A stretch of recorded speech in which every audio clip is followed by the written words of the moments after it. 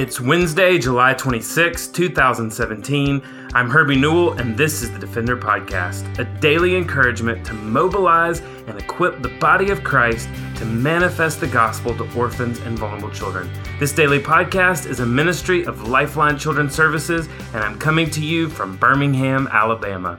We are so grateful today to be joined again by Karla Thrasher, Lifeline's China Program Director.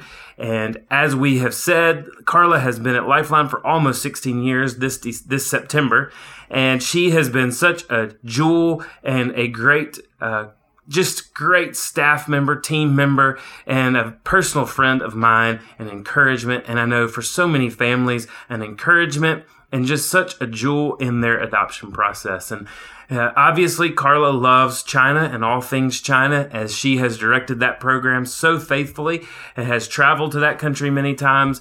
The country is so ingrained in her that one of my favorite stories is when her youngest daughter, Lucy, was in elementary school, and the teacher asked if anyone was born in another country. Lucy actually raised her hand and said that she was from China. So obviously China is a part of the Thrasher household and a part of who they are, and just as a part of who Karla is. And she absolutely loves the country of China. And that's what's so neat. She doesn't just love the idea of families adopting from China, but she loves the people of China and prays for the people of China, and also is praying for the children of China who need to be adopted and who need intervention. And, you know, one of the things, and I guess I'm airing all of Karla's personal stuff, but one of the things that just is always impressed upon me is she truly is a lady of prayer. And every morning she has different spots along her commute that remind her to pray for certain things and for certain people.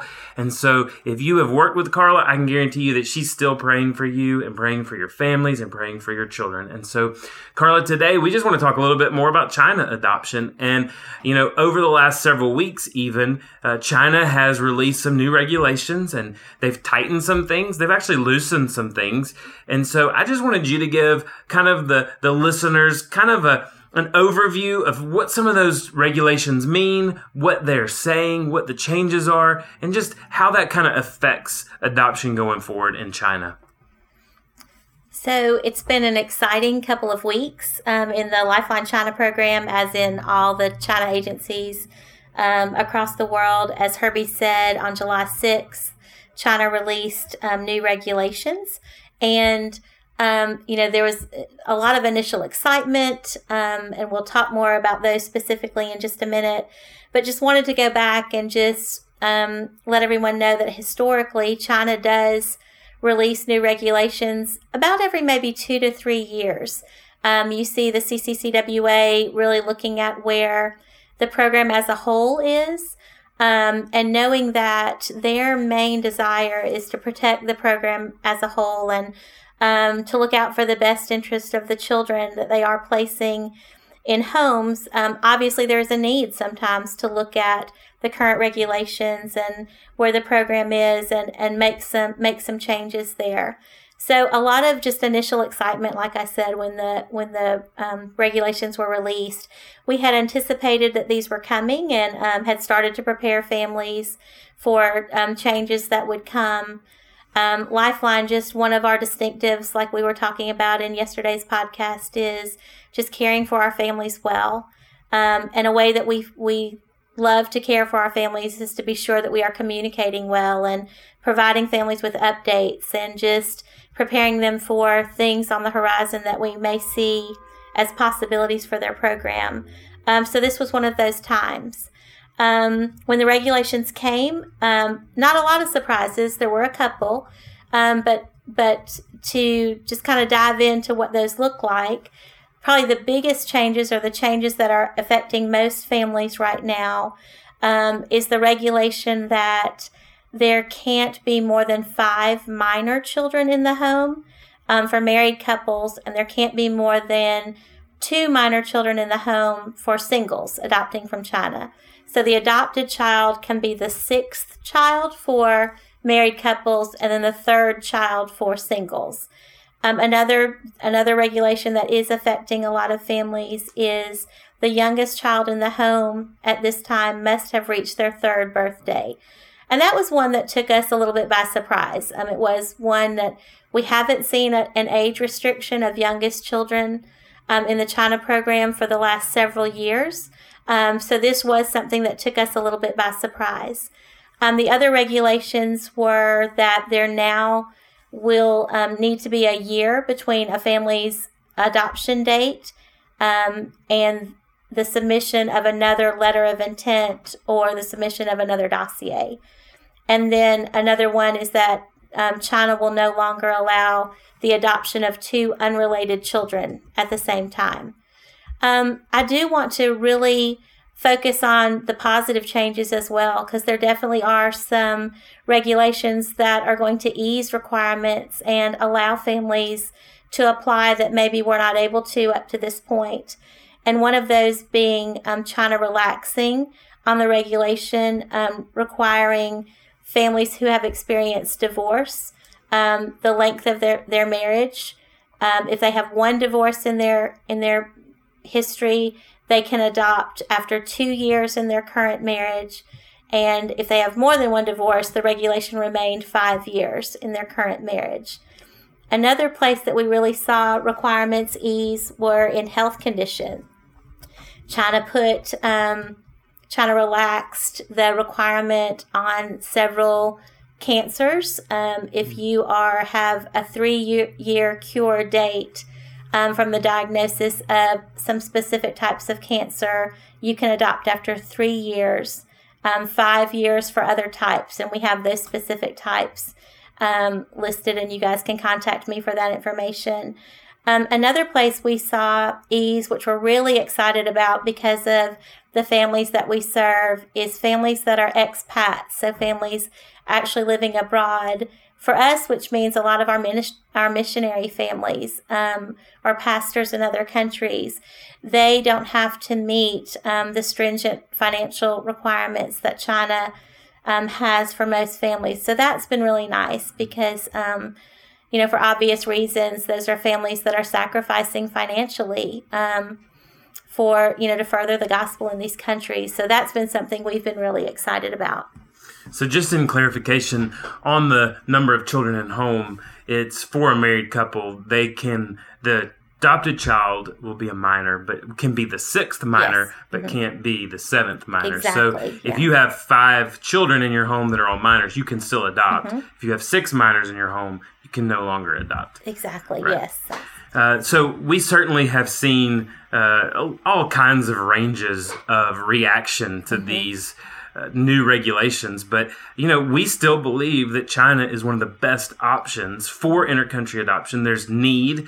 There's kids that have been taken pretty good care of in these orphanages. These orphanages do the best job they possibly can, and there's certainly kids that need homes, and we still have families that can easily meet those qualifications. So, Karla, just talk a little bit about why China is still a good option for families who want to add a child to their home through intercountry adoption. Absolutely, and so much about this is about perspective. And if you understand international adoption, you know that every country comes with challenges. And historically, China is a very predictable, a very steadfast country, a country where there's not a lot of swings and not a lot of, ups and downs. So families that have been involved with other countries, they have the perspective of lots of rule changes or openings and closings or significant increases in waiting times. With China, the process has not changed as far as the paperwork and the predictability. There are still many, many children waiting for homes, and the children, the structure of the ages of the children, gender of the children, medical needs, that didn't change. This was simply a rule change. And we know that it has affected many families, many Lifeline families. And we spent a couple days on the phone with those families praying and grieving the change. It was, it is challenging when you are anticipating something and then it changes suddenly. But we really are still very excited about China as an opportunity for adoption internationally. And obviously our whole team loves the country of China. I love China. It's country that 4 years ago, my entire family got to spend about 8 weeks there and visit a lot of these orphanages and see these children. And these are beautiful children that need homes. But, one of the reasons we've seen some of the tightening, right, is because so many families were rushing headlong into adoption, spiritually, mentally, physically ill-prepared. And one of the things that China has seen is a lot of disruptions and dissolutions of adoptions. Either families getting into country and deciding they didn't want to adopt the children, or families bringing the children home with a completed adoption and dissolving those adoptions. And so, one of the things China is looking at is where did most of those disruptions and dissolutions happening? And they've tightened up and loosened up accordingly to make sure that families are truly thinking through this process. And so, I know, Karla, we want to make sure that we're thinking through these things and discipling our families on the front end. And so just speak a little bit about how, as families are going through the process, that yes, they're being asked questions and sometimes evasive questions about their family, but how ultimately we're looking to protect the child and looking to protect them. Exactly. So, like Herbie said, over the past few years, we have seen an increase in dissolutions and disruptions, specifically out of China. And a lot of that is, like we talked about yesterday, the terrain of international adoption changing. Children are getting older, more significant medical special needs. And as children get older, they're spending more time in institutions or more time without a primary caregiver, which lends itself to social issues, developmental issues, those kind of things that families are dealing with when they're adopting children. What we really try to do with families from the very beginning is just really screening families thoroughly. And our goal in screening is to just identify any red flags right away, to figure out what can we do to have this family go through the process as successfully as possible, and to be as equipped as possible post-adoption, so that when they do bring this child home, this family's ready to go. They are equipped. They have had great preparation. We've connected them with resources. We've connected them with families who have walked this path before them. We've seen those things as really helping families, and really at the same time, we're seeking to show the country, we're seeking to show China that we take this role seriously. We know that they have a lot of responsibility on them for the role that they play in placing children in families. And we want to show China that we share that responsibility, and we take it seriously, and we want families to be successful.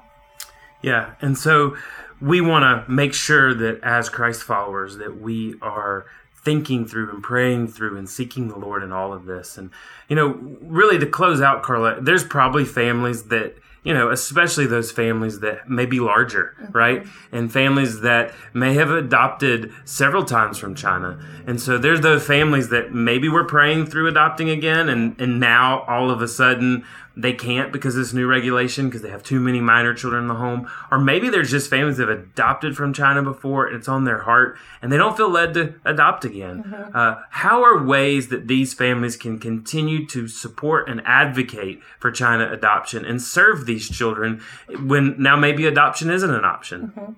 So I love that you asked that question, because probably the hardest phone calls I made last Thursday morning were the calls to families I have worked with for 10 plus years that I knew were in process of going back, and with these new rules dropping, they were no longer going to be eligible.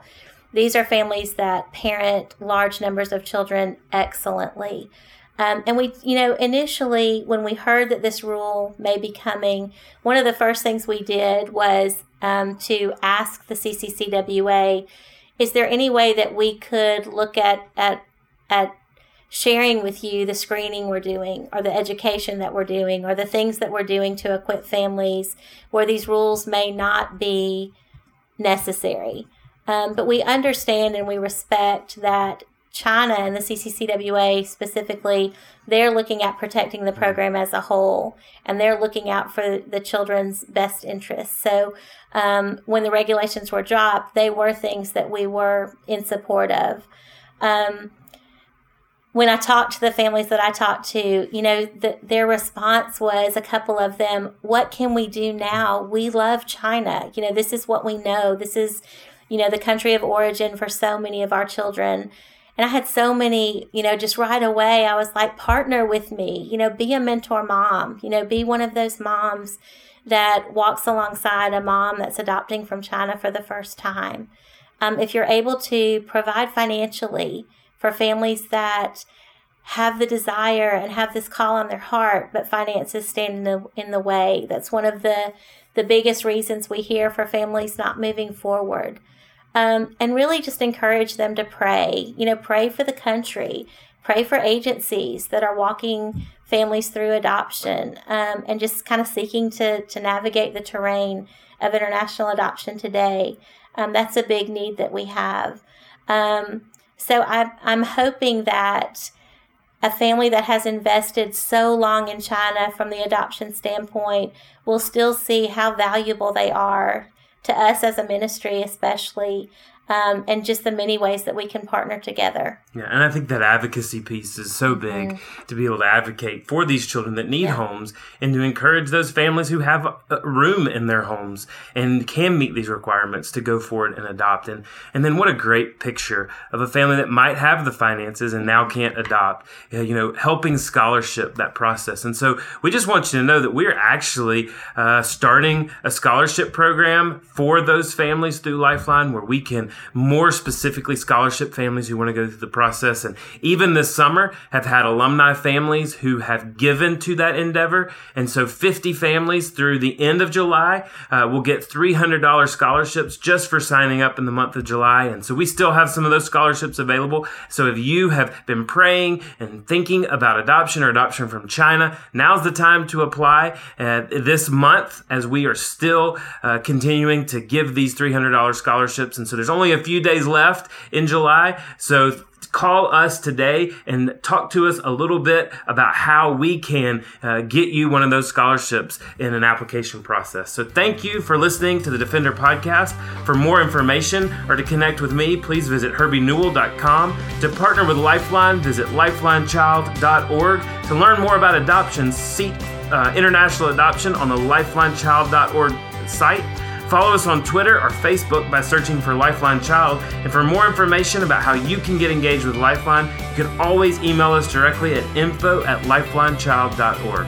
Beloved, will you allow God to use the gospel through you to impact the life of a child? Please contact us, because we are here to defend the fatherless. We'll see you again tomorrow for the Defender Podcast.